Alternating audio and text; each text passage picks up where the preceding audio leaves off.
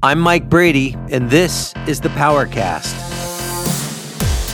Good morning. It's another edition of the PowerCast brought to you by CCPS, our company whose mission it is to be an electrical power infrastructure management company that comes alongside facilities and helps you guys keep safe, reliable, and efficient power to your sites, from where the utility company comes into the building to where your people plug in their laptops. Our goal and our mission is to make sure that you guys have your electrical power needs taken care of. So my name is Mike Brady. I'm one of the co-founders of CCPS, and each and every single day we give you this podcast that we call the PowerCast. And our goal is to just provide you with a little bit of value and information each and every single day that you can take into the facilities with you there where you're working. And hopefully you just have some knowledge that we give you stored in your back pocket that you can call on and use at your disposal. So today we continue in Chapter 9 of the NFPA 70B. And of course, the NFPA 70B Chapter 9 focuses on electrical system studies. Yesterday, in episode 37, we talked about the first two kinds of studies listed in Chapter 9, short circuit studies and coordination studies. Today, we'll focus on the other three types of studies that Chapter 9 talks about, which are load flow studies, reliability studies, and risk assessment studies. Now, it's important to understand that all the studies listed in Chapter 9 are, as the NFPA states, an integral part of system design, operations, and maintenance. And remember, copies of each type of study, along with the single-line drawings for the electrical system, should be turned over to the facility maintenance department in an effort for them to operate a safe, efficient, and reliable electrical system. If you need help gathering any of this together, or maybe just somewhere you need to start from scratch, CCPS, of course, we're happy to assist in the process, and you can reach out to me via email at mike@ccpspower for more detail.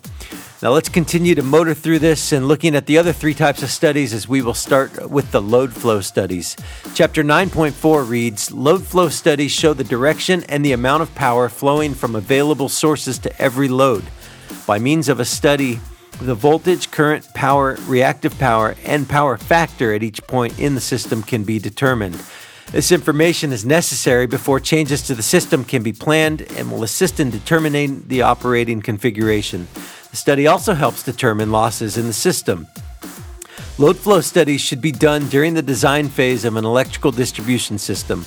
This is called the baseline load flow study. The study should be kept current and revised whenever significant increases or changes to the electrical system are completed.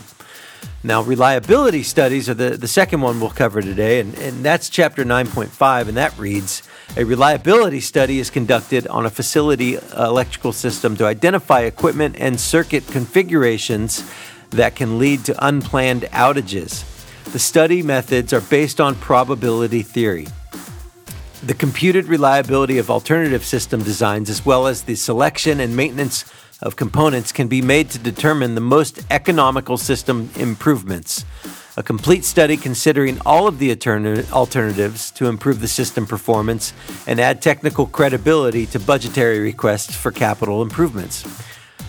An immediate benefit from this investigation is listing all of the system components with their failure modes, frequencies, and consequences. This allows the weakness in component selection to be identified prior to the calculation of risk indices. A reliability study can be conducted when alternative systems, components, or technologies are being considered to improve reliability. Changes affecting the reliability of an electrical system or component can include one or more of the following. And again, this is all coming from Chapter 9.5 in the NFPA 70B. One of the following: system design, reliability of the power source, equipment selection, quality of maintenance, age of equipment, equipment operating environment, and availability of spare parts. Finally, the last study we'll cover today is the risk assessment study, which is commonly referred to as the arc flash assessment. A risk assessment study is conducted on facility electrical systems to determine the following for each designated piece of electrical equipment: incident energy exposure at working distance, arc flash boundary, and appropriate arc rated personal protective equipment, or PPE, required for the arc flash boundary. A risk assessment study is an important consideration for electrical safe work practices. So there you go. Those are the final three types of studies that Chapter 9 of the NFPA 70B talks about. And just to recap, the 5 types of studies that are an integral part of system design, operations, and maintenance are short circuit studies, coordination studies, load flow studies, and reliability studies, as well as risk assessment studies. We covered the first 2 yesterday in episode 37, and today we finished with the final 3. So if you've got any questions or feedback or anything at all that you want to reach out to me for, you could find me at LinkedIn at linkedin.com/in/criticalpowerpro, or you can send me an email at mike@ccpspower.com, or if you download the Anchor app on your iOS device or your Android device, you could subscribe to the Powercast, and then you could send me an audio message, which is a pretty cool feature that Anchor has. So that's all for today. We look forward to talking with you guys tomorrow, and I hope you guys have a safe day, and we'll see you soon.